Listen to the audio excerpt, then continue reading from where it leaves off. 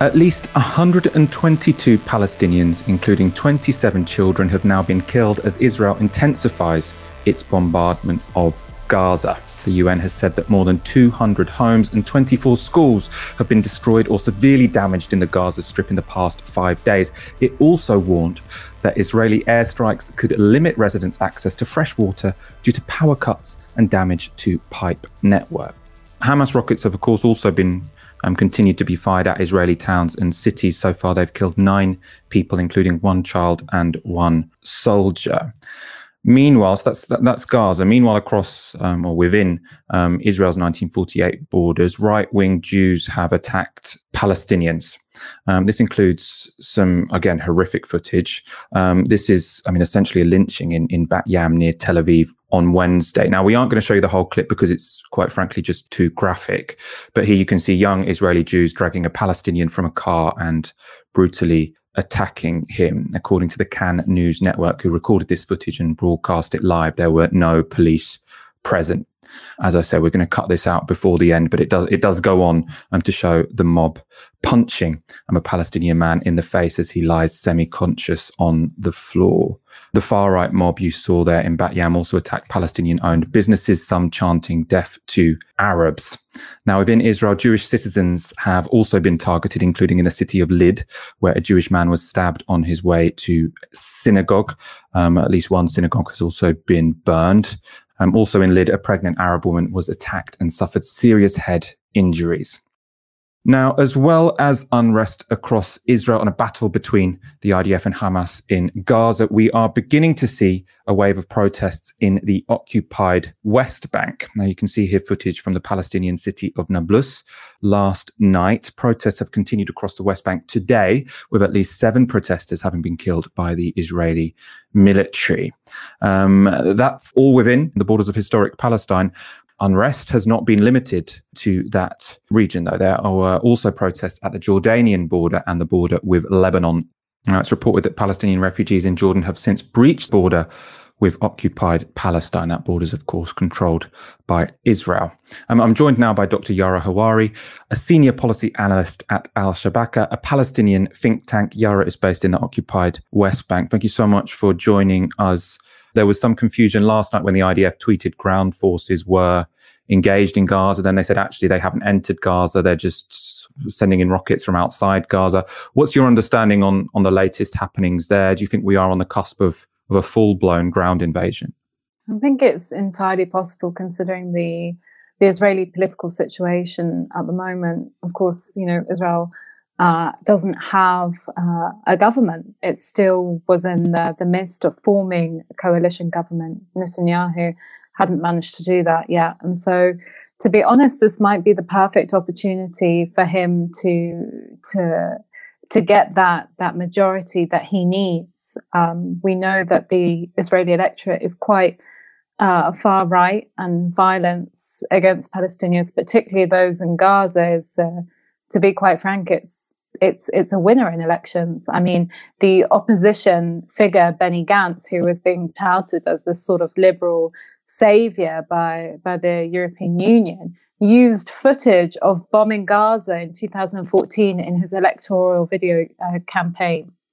So, it's very obvious what the majority of the Israeli public think towards Gaza, and I think it's entirely possible that we do reach that. Having said that, I don't think that Israel, or at least Netanyahu, does want a full blown out war, especially considering what is happening at the moment elsewhere across historic Palestine. It's facing, the Israeli government's facing this huge internal, what it calls an internal issue.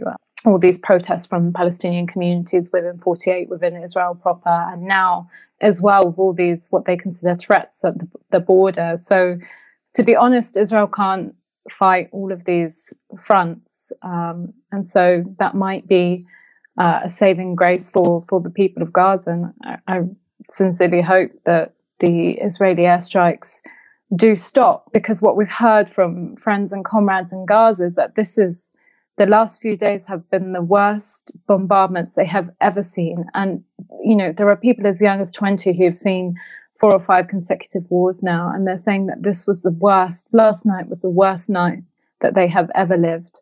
And we have reports that from friends that they were sending their last sort of messages, farewell messages to people overnight. So I sincerely hope that the barrage does end soon. I want to talk about what's going on inside Israel proper, the 1948 borders, because as well as the bombardment of Gaza, I think this is at the moment what's getting the most international coverage. It's often reported as communal or sectarian violence. I kind of want to know if that's a categorization you think is fair. But we showed there a video of Arabs attacking, far right Jews attacking Arabs, attacking Palestinians. We also know there are Jews who are being attacked in Israel. Do you think seeing this as communal violence or sectarian violence really gets what's going on? How should we understand the violence and conflicts that we're currently seeing within the borders of Israel? So this is Israel's narrative that this is an internal issue and it should be dealt with internally and that it's sectarian. And one of the reasons it does that is to hide the fact that it has a Palestinian population within Israel. A lot of people don't know that 20% of the population of Israel are actually indigenous Palestinians who are often labeled Israeli Arabs as a way to sort of hide their Palestinian identity. But it's also to obscure the reality and the context, which is of a settler colonial state.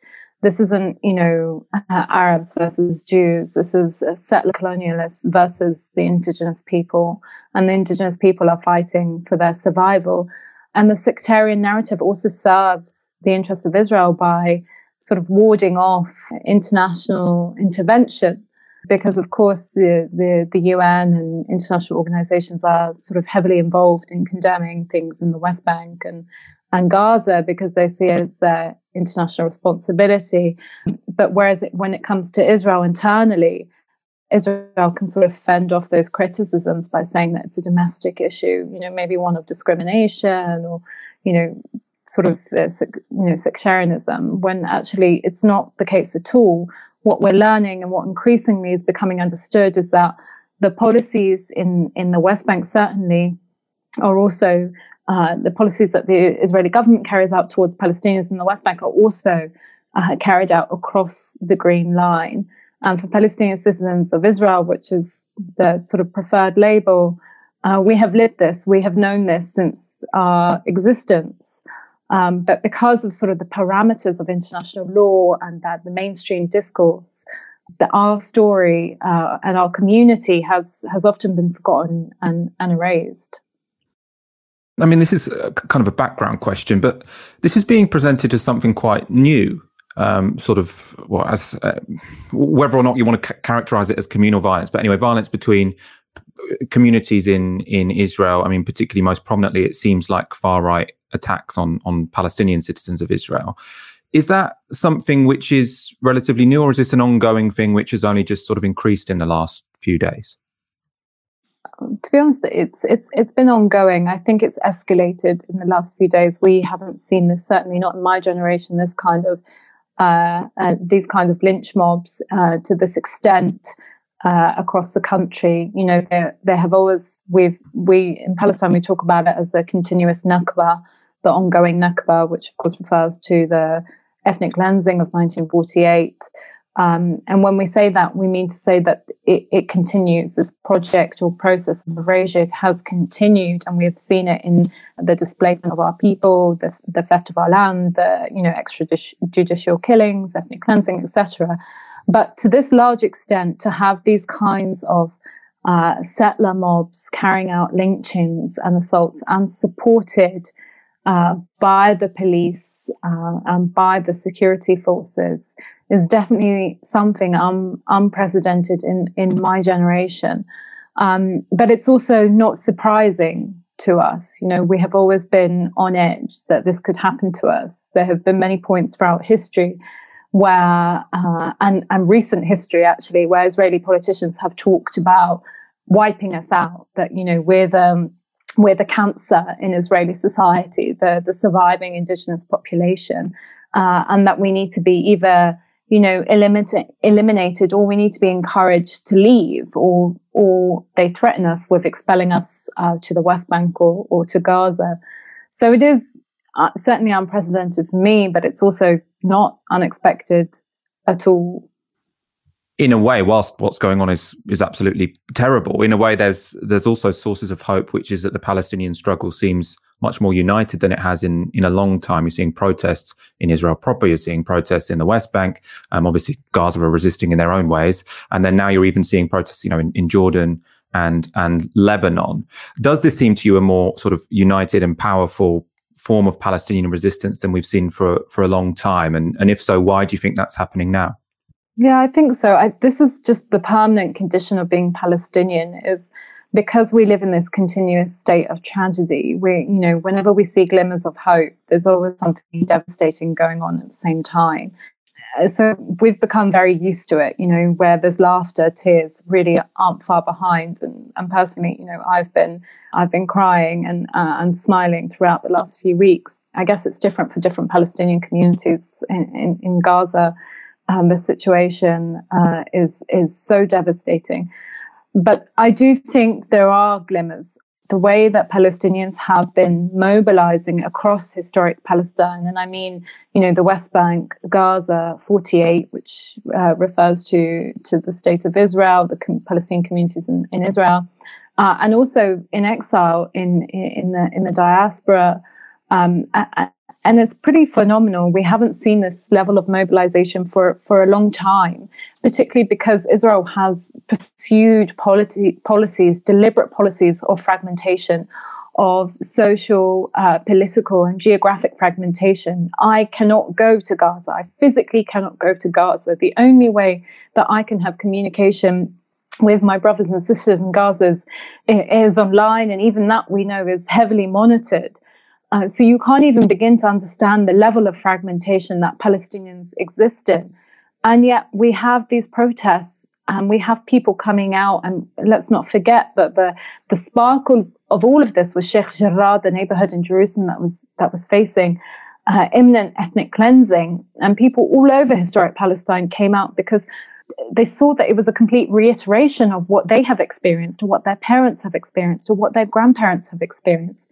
The scenes that we've seen, the videos, the things that we've experienced over the last few weeks remind me so much of what my grandparents told me happened in 1948, the lynchings, the driving of Palestinians from their homes, the beatings in the street.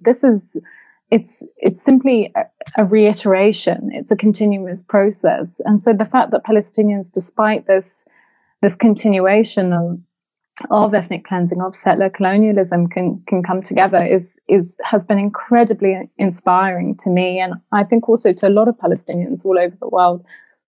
My final question is what are the events of the last 2 weeks? I suppose there's been too many of them to list. What effect is that going to have on the internal politics of Palestine? I know you're based in the West Bank. At the moment, it seems like the Palestinian Authority, which is led by Mahmoud Abbas, is concerned that it's going to become irrelevant. Hamas, one of the reasons they started sending rockets is because they wanted to be seen as defenders of the Al-Aqsa Mosque when it was trashed by the Israeli police forces. How will the PA, the Palestinian Authority in the West Bank, come into play here? Do you see what direction they're going to go in? Are they going to say, we are going to join this round of resistance against Israel? Or do you think there's going to be a rebellion against them even? I don't think they are worried about becoming irrelevant, because they're already irrelevant. The PA it doesn't have any legitimacy amongst its own people. The only friends it has is in the international donor community, because they maintain the status quo, because they keep Palestinians silent.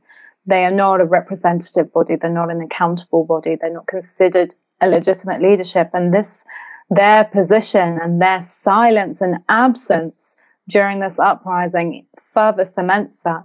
And I have to say, they've been absent, but they've also been present on the streets in full security get-up. We've seen in the streets of Ramallah and other places, we've seen them sort of scaremonger protesters. We've even seen them repress protesters. And I think they're afraid. I think they're afraid of a grassroots movement that unites all Palestinians, because it would solidify the fact that they are indeed irrelevant.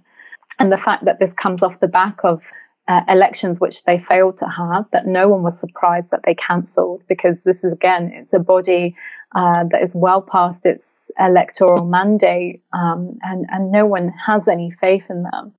I think you asked me if they would join in, and the answer to that is no, they will not join in this uprising, because this uprising speaks to everything that they are not, which is the status quo. They are the status quo, and this uprising is demanding a drastic change from the status quo.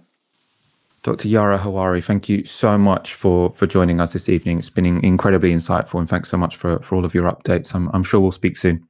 Thank you for having me. An increase in cases of the so-called Indian variant of coronavirus has raised concerns about England's schedule for exiting lockdown. At least 1,768 cases of the B.1.617.2 strain have so far been identified in the UK. And as this government slide shows, rates of the strain are increasing fairly rapidly. It almost looks like they're doubling every week. Now, that's particularly concerning, or has led scientists to the assessment that the Indian strain, or the so-called Indian strain, is more transmissible than the Kent variant. That's because cases of all the other variants are decreasing and cases of this variant are increasing. So pretty solid evidence that it's more transmissible. Some further evidence that it is, and also the effect this is having on coronavirus rates, can be seen in data from Bolton and Blackburn. Now, in both of these towns in Greater Manchester, these are places where there are significant levels of the so-called Indian strain. And you can see here that cases, when they had been falling for months, have begun to start rising, in Bolton at least quite dramatically, in the last week or so, or the last couple of weeks. But I suppose the reason not to be too worried is that, as you can see, the cases are mainly rising among younger people. So that'll be people who, one, haven't been vaccinated yet, and two, if they do catch COVID-19, are much less likely to end up in hospital or to end up passing away. So whilst we're seeing some worrying signs, there are also some reassuring ones. This increase in the so-called Indian variant led to lots of speculation that England's unlocking could be disrupted. Obviously, we are due to have a significant unlocking on Monday, probably the most significant one so far. People will be able to eat inside in pubs and bars alongside other restrictions being loosened. We can meet in each other's houses. Boris Johnson said that will still go ahead. None of that is being put on hold. At this stage, there is no evidence of increased cases translating into unmanageable pressures on the NHS, even in Bolton, and infections, deaths, and hospitalizations nationally remain at their lowest levels since last summer. So, and this is a balanced decision, I do not believe that we need, on the present evidence, to delay our roadmap, and we will proceed with our plan to move to step 3 in England from Monday. But I have to level with you that this new variant could pose a serious disruption to our progress and could make it more difficult to move to step 4 in June. And I must stress that we will do whatever it takes to keep the public safe. So Boris Johnson there saying there's no reason not to go ahead with the May round of unlocking. He was less committal, though, about June. So in mid-June, we're expected to basically end pretty much all COVID restrictions. He hasn't committed to saying that will definitely happen. In terms of whether that will happen, one variable is obviously how resistant this new variant could be to vaccines. We now are pretty confident it's more transmissible than the Kent strain. Is it more resistant to vaccines? That's still somewhat up in the air. Chris Whitty, though, the Chief Medical Officer, gave quite a comprehensive answer about the current understanding on this issue, the assumptions that scientists are currently made. So he gave this explanation when answering a question on whether surge vaccination should be introduced for people in their 20s and 30s in areas where the so-called Indian variant is most prominent. There's been a debate about this, but the JCVI, the Joint Committee on Vaccination and Immunisation, which brings together all the experts on this, has been very clear on this. Now, the fundamental issue is that we have a finite supply at any given moment in time of vaccine. So if you vaccinate one person, by definition, you're not vaccinating another. Now, what do we know certain things about these vaccines? We have very high confidence that the vaccines provide very substantial protection against people dying and people being having severe illness and people being hospitalized, less protection against people having more mild disease, and some protection, but less still, against transmission.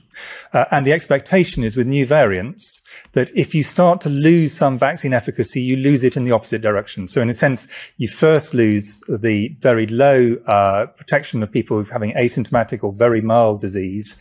Then you lose the protection against the more severe disease, and finally against the really most severe disease and people having mortality. Now, the reason I'm giving that long preamble is it's to explain why it is that the thing we know this vaccine absolutely can and should do is to protect those who are most vulnerable, and that is very heavily predicated by age with this particular virus. So therefore, if we took vaccine away from groups, let's say in their late 30s, and transferred them to groups of people who are 18 or 20, who are at much lower risk of severe disease, the view of JCVI, and I think this is the majority view, it's not an absolute view, but the view of JCVI has clearly been this would lead to a net disadvantage overall. So the sensible thing to do is to prioritize the vaccines to those who are most at risk in all the places across the UK, because the virus is a risk absolutely everywhere. But there are very strong aims to try and accelerate and make easier vaccination in the areas which are most affected by this virus. So it's not that we're not trying to take the geographical spread of this new variant, the B617.2, into account. We very much do want to do that. I thought that was both a very good explanation, one of why they're not going to introduce surge vaccinations in areas which are most affected by this variant, but also in doing so, sort of explaining what is and what isn't worrying about this variant. So he's saying that what vaccine escape would most likely mean, in the case of any of these variants, is that you would be more likely to catch it than you would the original COVID variant. But he's saying they have a reasonable degree of confidence that whatever variant you catch, if you're vaccinated, that will stop you going to hospital and will stop you dying. So that the most serious impacts of COVID-19, even if this variant has some vaccine escape, should be mitigated. I think we have Aaron Bastani. How are you feeling about the so-called Indian variant of coronavirus? Are you worried about it? Do you think that this could change your assessment? I remember last week we were talking about the unlocking and how we're quite confident that it's going quite well. Has this changed your assessment? I think people, obviously, you have a recency bias. And you think, well, the last time we got bad news from nowhere in a context of supposedly good news was December last year. And we then had a 3 to 4 month lockdown. And so that's just going to happen again, isn't it? I think we both agree that's not likely. What Chris Whitty said is that's not likely. The worst case scenario is we may need another lockdown, but we will see nothing like the hospitalization rate, the mortality rate. And even though there's been a major uptick in the number of documented cases of the Indian variant, of course, there are many more than the documented cases, that doesn't seem to have fed through so far to hospitalizations and a high death rate. Why? Because actually the people getting it appear to be younger. That's a good thing in a way, because it shows that the vaccine the AstraZeneca vaccine is effective against this particular variant. That's really good. And so it's very much sort of wait and see. I think, and again, it's a recency bias. Well, we heard politicians say wait and see repeatedly last year, and that turned out to be terrible. But in this instance, wait and see is very different. It's not wait and see in the context of local lockdowns or, we think people should wash their hands. It's wait and see in the context of we have really good vaccination program, hundreds of thousands of people being vaccinated a day, in excess of 15 million vulnerable people now having 2 doses. So that's very different when they say wait and see, or even when you and I say wait and see. So in a way, this was inevitable. We knew that new variants would come along. We knew that there would be flare-ups, so to speak. I'm kind of heartened by what we're seeing so far. But as Chris Whitty said, the sample data is simply too small to draw large generalizations and conclusions. I personally think that things should open up next week. But I think people should be aware, and I thought Boris Johnson struck the right tone here, people should be perfectly aware that may go into reverse at some point. But I think it's worthwhile opening things up and to basically, like you said, level with people. We may have to go into reverse, although I don't think that will necessarily be the case. I mean, we'll see. Like everybody's saying, the data isn't that isn't that conclusive. It could be very bad. You know, some of the models suggest this could be terrible, but the most likely sort of sequence of events is that it's manageable and it's nothing like what we saw after December. And for me, I don't think we're going into something like December. There have been modelling, actually. I think there's one from Warwick University which is suggesting if it were 30% more transmissible than the Kent variant or 50% more, we could have a situation worse than last December. I think that was on the assumption that all restrictions would be dropped, which is precisely why all restrictions shouldn't be dropped. I also don't know what other assumptions they'd made in that particular paper. One thing this is changing for me, I think, is how confident and comfortable I feel going inside from Monday onwards. Because I was thinking, I'm going to wait until I get my vaccine to go to the gym and to go to pubs, etc. I was getting into a frame of mind where I was like, look, there's barely any COVID-19 anywhere. Right, I can basically relax. This is making me feel like actually with this more transmissible strain, we could quite easily get into a situation where among the large sections of the population who aren't vaccinated, this does start spreading quite fast, which means I still want to take those same precautions that I've been taking up to now until I've had my vaccine. Aaron, you want to come in on that point very quickly? I mean, the reason why I was a little bit late to today's show is I got caught up in meetings in London. And I have to say, Michael, I mean, obviously you're living there, so it's kind of your normal. But I've not gone in there for a while. I go in there obviously very infrequently in the last year. But today felt really different, and it was notably busier. There was a police officer on the underground not wearing a mask. There was a busker singing, which I just found. He was wearing a mask, but I was just like, this is ridiculous. If this guy's got COVID, he's potentially giving it to thousands of people over the course of a day. And then on the train coming back, there were two large groups of people, nobody wearing masks, drinking. And like you say, Michael, the data's been so positive for so long, all of a sudden you lose all those inhibitions. And that's the real worry, because I think this looks really manageable if people don't behave like that. You know, if we wear masks indoors, if you keep to the rule of 6, if you try to keep outdoors as much as possible, etc., etc. So far, the data suggests this is entirely manageable. But, you know, people have also had to be incredibly restrained for a year. So you may have these super spreader events, legal or otherwise, which create lots of problems. You know, I expect lots of young people over the summer to hang out with each other and have massive parties. And that's entirely explicable because they've been subject to, you know, horrendous restrictions for 12 months. But, you know, that's the one sort of black swan event you could say or a sequence of black swan events where you have lots of these parties, they're super spreader events, and all of a sudden that does go back to their parents and grandparents. Because remember, yes, the vulnerable maybe they've been vaccinated, but it's not 100% efficacy. So if you did get, you know, this sort of ripping through the population again, you would see large numbers of people dying again. Again, nothing like December, but we would start seeing that the present death toll, which is negligible, tick up quite significantly. So I think that's something that's really important. I mean, I almost got into a fight with these kids. You know, there's about 20 kids, and I said, not one of you is wearing a mask. And they started like having a go at me. And I said, well, look, if there's another lockdown, don't complain. But at the same time, I know if I was their age, you know, I'd be tempted to do the exact same thing, especially if you've been adhering to the rules for a year. We've not been giving the incentives to young people to actually adhere to the rules as strictly as they should. We can't just sort of stigmatize them and beat them down. You know, they should be getting, I personally think young people should be getting sort of financial incentives and rewards for what they've had to put up with over the last 12 months. But perhaps that's an out there opinion. I'm quite marginal in that respect. One of the questions that these new worrying statistics about the Indian strain have brought to light is the big question of why we didn't close down the borders slightly earlier. There were obviously so many people saying, look, everything's going really well. We're on track to loosen the lockdown, have quite a decent summer, unless a variant comes along which disrupts the vaccination program, which disrupts the schedule we are currently on. That's why lots of people said we should have universal hotel quarantine. The government said no. We actually only put India on the red list a week ago, even though we've known this strain was around for a really long time. By the way, the big story here is also like, think of India, man. They had to deal with this strain, which was more transmissible than our Kent variant. No wonder you had so many people catching it and hospitals being completely overwhelmed. I mean, we're worried about this now, and we've got 60% of adults vaccinated. In India, they had to deal with that when they had about 2% of adults vaccinated. So, you know, or I suppose what can you say other than wow? I do want to go to the issue of the British borders, though, and how this is a bit of a fuck up from Boris Johnson, really. He got warned. He didn't listen. This question was put to him by Sam Coates today at that press briefing, and Boris Johnson tried to justify his record. On the borders issue, the relevant committee was looking at was the threat of variants of concern coming from abroad, and at that stage, India was not identified as having a VOC, a variant of concern. So that was why the decision was taken.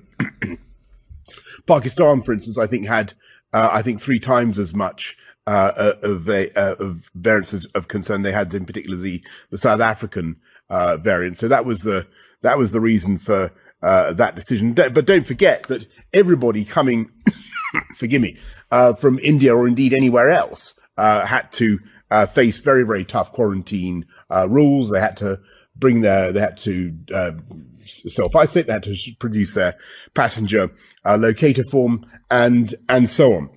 They had very, very, very tough restrictions. They had to fill in their passenger locator form. I mean, that sentence is completely ridiculous. Obviously, unless you have mandatory hotel quarantine, these restrictions basically mean nothing.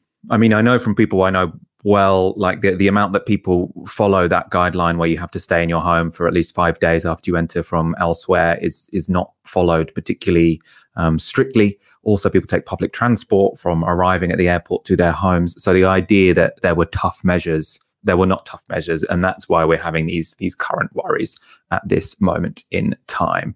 We're going to go straight on to our next story. A dawn raid to detain 2 asylum seekers and potentially deport them has been disrupted and blocked by protesters in Glasgow. Dawn raids are opposed by the Scottish government, but are under the control of the UK Home Office. The raids were seen as particularly provocative because they took place on the morning of Eid. Now, we can take you through some footage which shows you exactly how these extraordinary protests developed. So first of all, here we have some footage. This is obviously the immigration enforcement van, which is being stopped from driving off. It's already got detainees inside by neighbours of the people who have been detained. So you've got people there gathering around the van, other people sitting in the street, and that means the immigration enforcement van cannot move on. There are already police arriving to try and manage the situation. Now, that was an incredibly successful move for those 10 or so people you could see in that video to make, because after that scene, what you had was call outs on social media. Hundreds and thousands even people sort of arrived to that street and ended up forming a cordon around the immigration removal van. It was not able to move. For the scale of the protest and the type of protest that took place, lots of people sitting down to stop the police getting through, and you can see hundreds of people already outside that van. Now, not long after that clip we just showed you, lawyers addressed protesters and police, saying the only way the crowd would disperse is if immigration enforcement released the 2 men held in the van. And it was confirmed the protest had been successful when the police released the following statement. In order to protect the safety, public health and well-being of all people involved in the detention and subsequent protest in Kenmore Street, Pollokshields today, Police Scotland has, following a suitable risk assessment, taken the operational decision to release the men detained by UK immigration enforcement back into their community meantime. That decision was announced to the crowd by lawyers present before the men were released. We have an agreement. It is in writing. These men will be released safely. They will not be arrested. There will be no enforcement action against them, and I have an agreement that the police will form a cordon around the van with myself and the 2 men, and then we will be walked to the mosque where they will be released.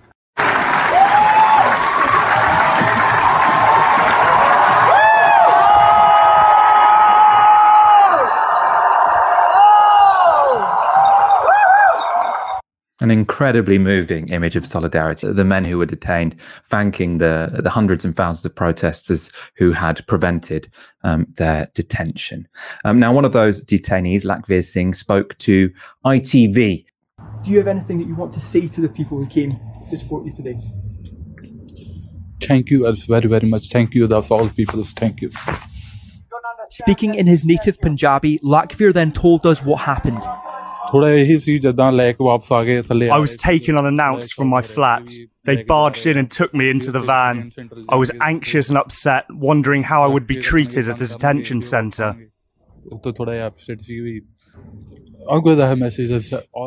I'm so happy that my fate brought me to live here in Glasgow, where the people are so connected that they'll come out onto the streets to help one of their own. Another really, really moving clip. Now, it's all a clear example of direct action getting the goods and the power of solidarity.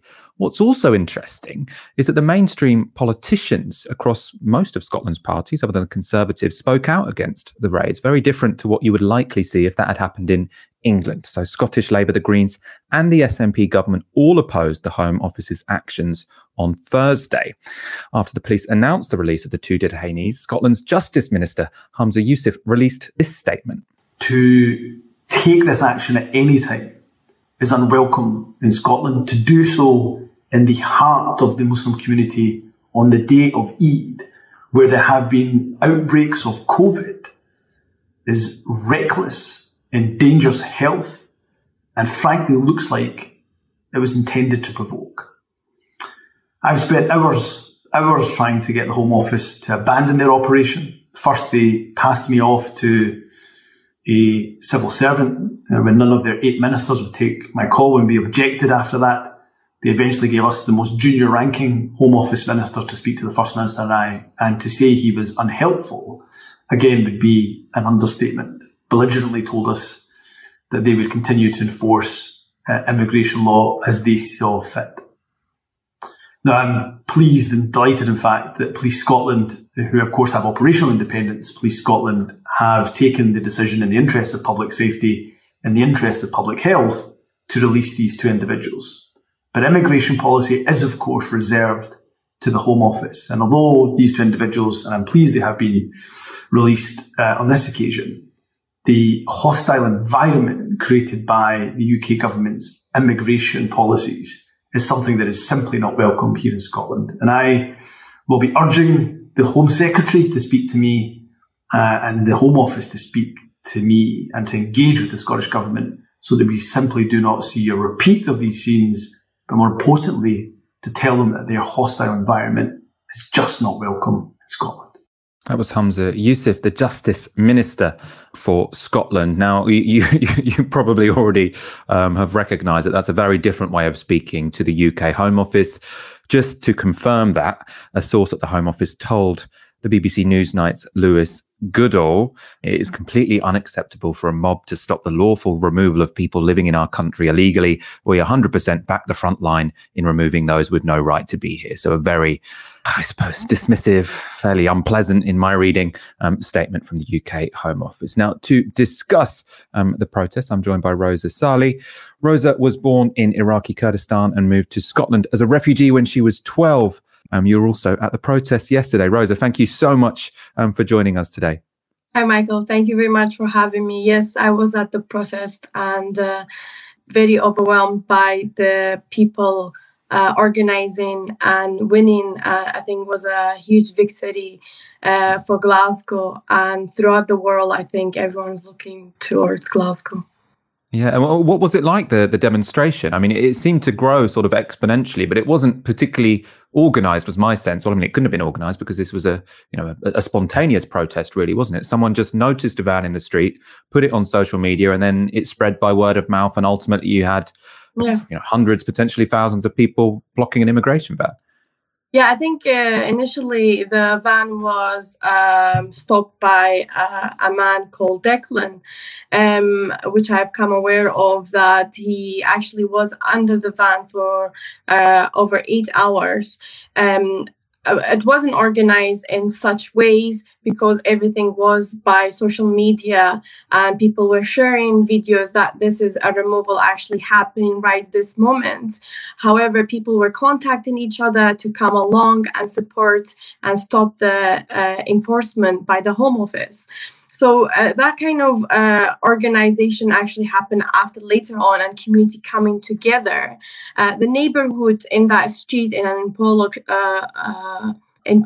Shields, they all came together. It's a very multicultural part of Glasgow, and different communities live there. And it was just wonderful how people, hundreds of people coming together, shoulder to shoulder, standing against the illegal enforcement, I would say, of asylum seekers, because it seems that they didn't have any legal advice, the two asylum seekers.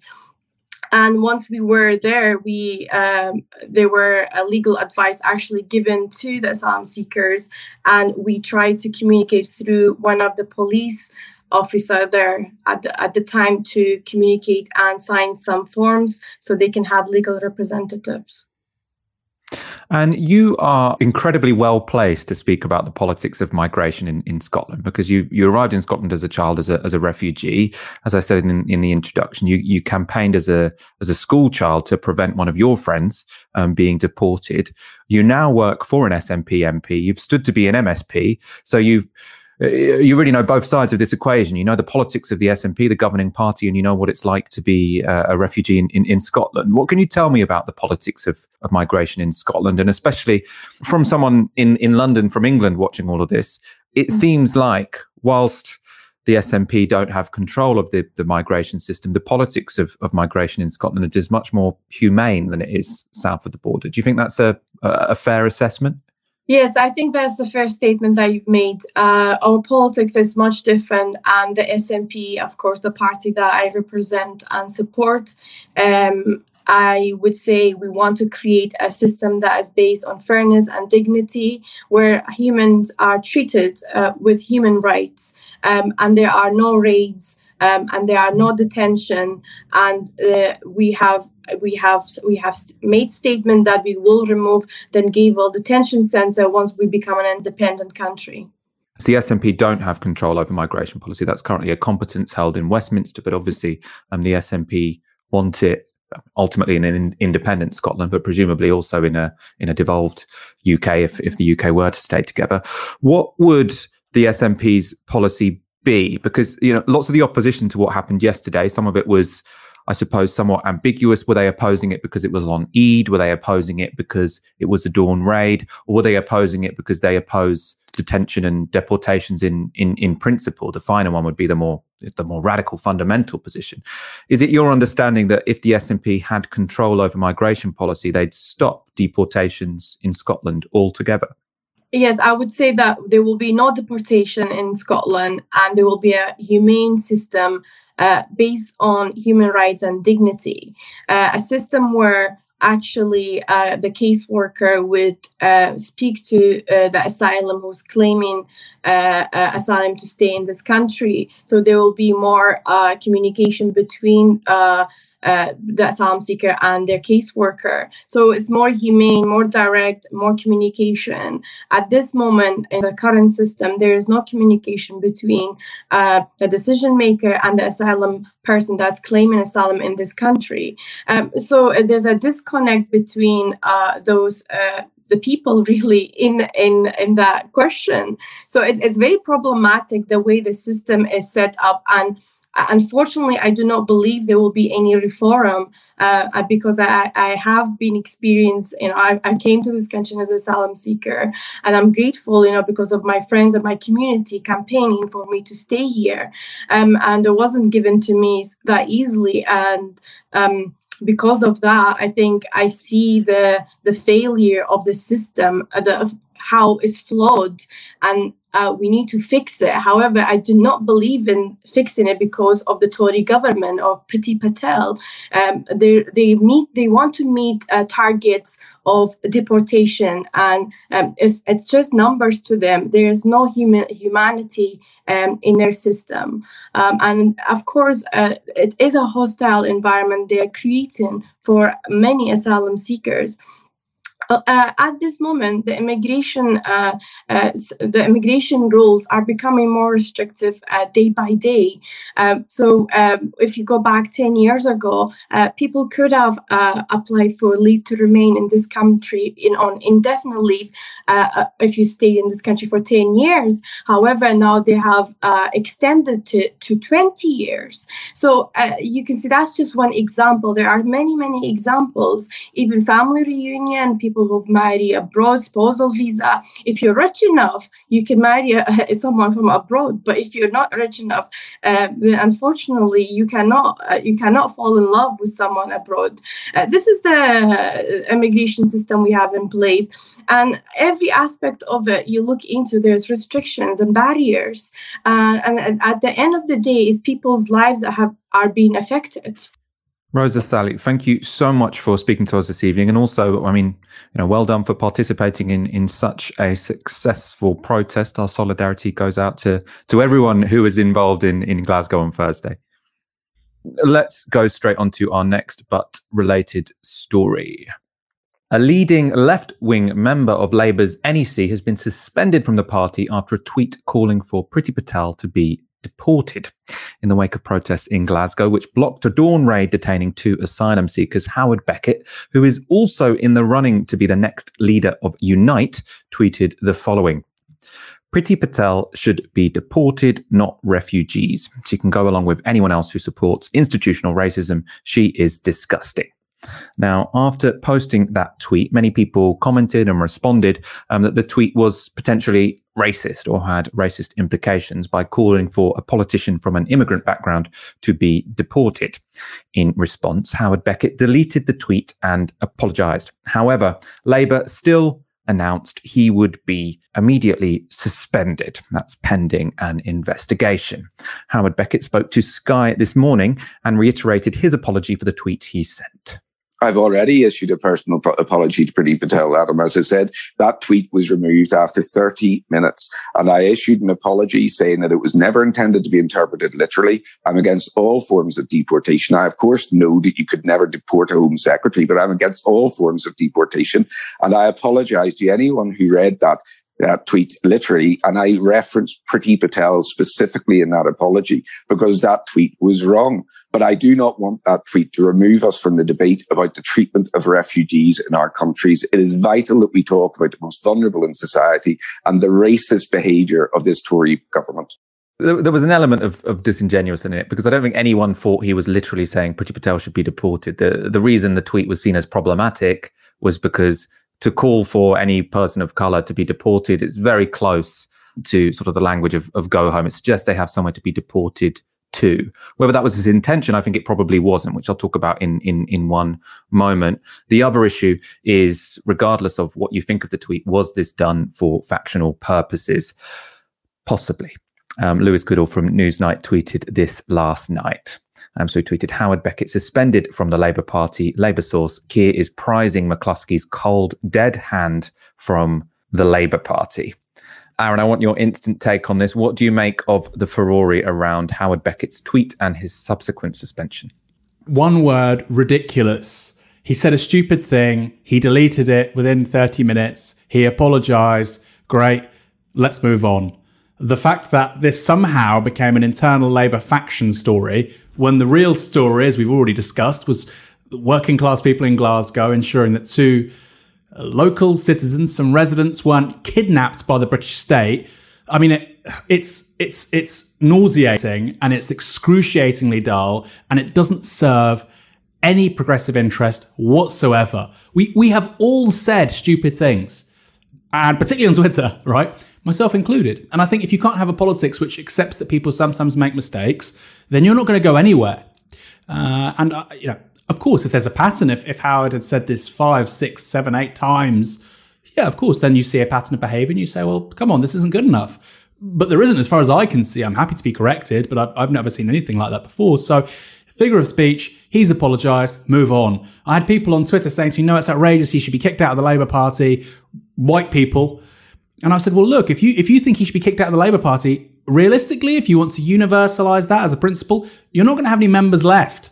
And I said, well, you think he shouldn't be able to participate in public life? Oh, no, he just shouldn't be in the Labour Party. Well, what's the sort of intellectual basis by which you're saying he can't participate in the Labour Party, but he can be in Unite? Why? Because if you actually want to be serious and adult about this and say this is beyond the sort of the pale, this is impermissible for somebody participating in a political organisation, you have to have thought about it thoroughly. And clearly people like that hadn't. I mean, I think there's 2 issues here, which is one, is it worthy of suspension? Absolutely not. And 2, was it a problematic tweet? Because there's lots of people saying there's nothing wrong with that tweet at all. He's clearly saying it because she's the Home Secretary, not because she's of Indian background.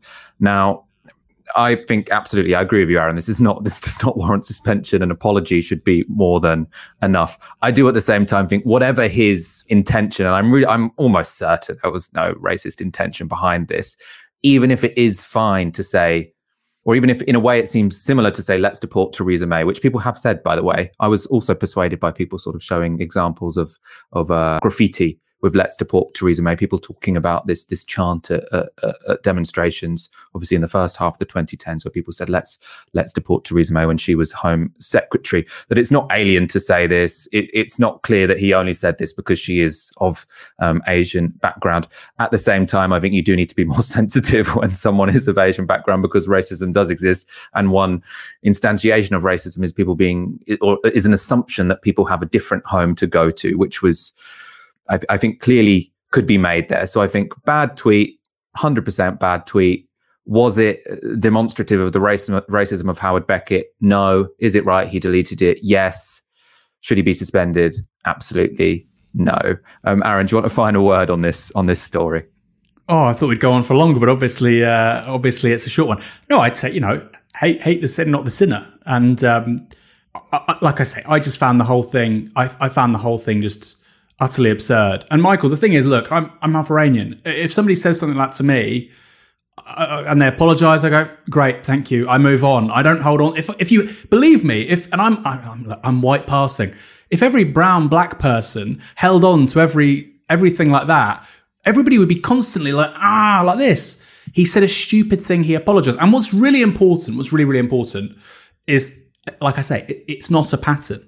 And what I would sort of criticize Howard for, because I've been saying this has been completely blown out of all proportion, is that he is seeking elected office at a very high level. He wants to lead one of the largest trade unions in the country. And I think somebody who's running for that kind of role shouldn't be saying that. And so I suppose we could have a debate where you say, look, if this was just a regular person on Twitter, this is absurd. It's ridiculous. It's obscene. We're talking about this, actually. It's obscene, given the sort of the deportation policy and the rhetoric that Priti Patel is responsible for. But the fact he's seeking a very high office within Unite, okay, it makes it that bit more important. But even then, come on. I don't know if we're going to talk about the HRC, but the political response to it from the Labour Party, I mean, that just shows you that people like Keir Starmer, people around him, don't particularly care about the advice that was given to the Labour Party by the HRC last year. They're discarding altogether the idea that a disciplinary process should be impartial. What's the evidence for that? Who made the decision? I'm not quite aware of the process. Is the idea that the decision was made by Keir Starmer and his team instead of the disciplinary bodies or whatever it is in HQ? Well, I mean, so we need to see the timing, don't we? So he said what he said last night. We then found out through the media he was suspended. He didn't find out from the Governance and Legal Unit, GLUE. The media were told first, and then he found out. And then you get these briefings to various reporters. So the speed with which it was conducted, the fact it was given to journalists first, and thirdly, the fact you have a source go on record. And I trust Lewis Goodall. I don't think he would just say that if Peter Mandelson texted it to him. Maybe he would, but I think it's somebody who's got some proximity to the leadership. I think you put those three things together. It certainly doesn't look good in terms of an impartial disciplinary process. And normally you get an email. That's what happens, right? You get an email. You've said X, Y, Z. How would you respond? That's what happens. You don't get a kind of public farrago, which is briefed first to journalists before the person who's suspended. So no, I think personally, you look at this, you look at Jeremy Corbyn, lots of similarities in how they were both suspended, and both fly in the face of what the HRC recommended. And by the way, Mike, it's important to say this, Peter Mandelson, on the day that the HRC report came out, the days that followed its publication, Peter Mandelson said, I don't like this. I don't want an impartial disciplinary process. I want a political disciplinary process so I can we, the Labour right, can get rid of people we don't like.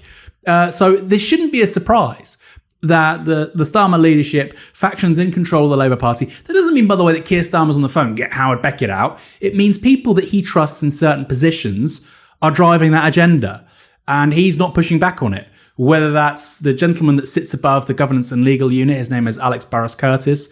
He is something of a bridge between the Leader's Office and the disciplinary mechanisms within the Labour Party. By the way, that means his job is entirely at odds with what the HRC recommended. His job effectively consists in politicizing the disciplinary process. Doesn't make much sense, does it? I tweeted an article, I wrote about that last year earlier on today. In any case, you look at Corbyn, you look at this, come on, this isn't what the HSE was recommending. And I think it shows actually the hypocrisy at the heart of the whole debate over the last several years, which is a shame because we all said, on the day of the publication of the report, not everybody, but in Novara Media, I think we generally agreed these recommendations are actually pretty useful, pretty good.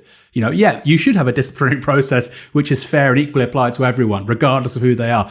That's not what we've got, in my opinion. Very good conclusion to that section and to the show. Aaron, it has been a pleasure speaking to you this Friday, as always. It's been my pleasure, Michael. And thank you so much for anyone who is a Novara Media supporter. You make all of this possible. If you are not already a regular donor, please do sign up at novaramedia.com/support. For now, you've been watching Tysky Sour on Novara Media. Good night. This broadcast is brought to you by Novara Media. Go to novaramedia.com/support.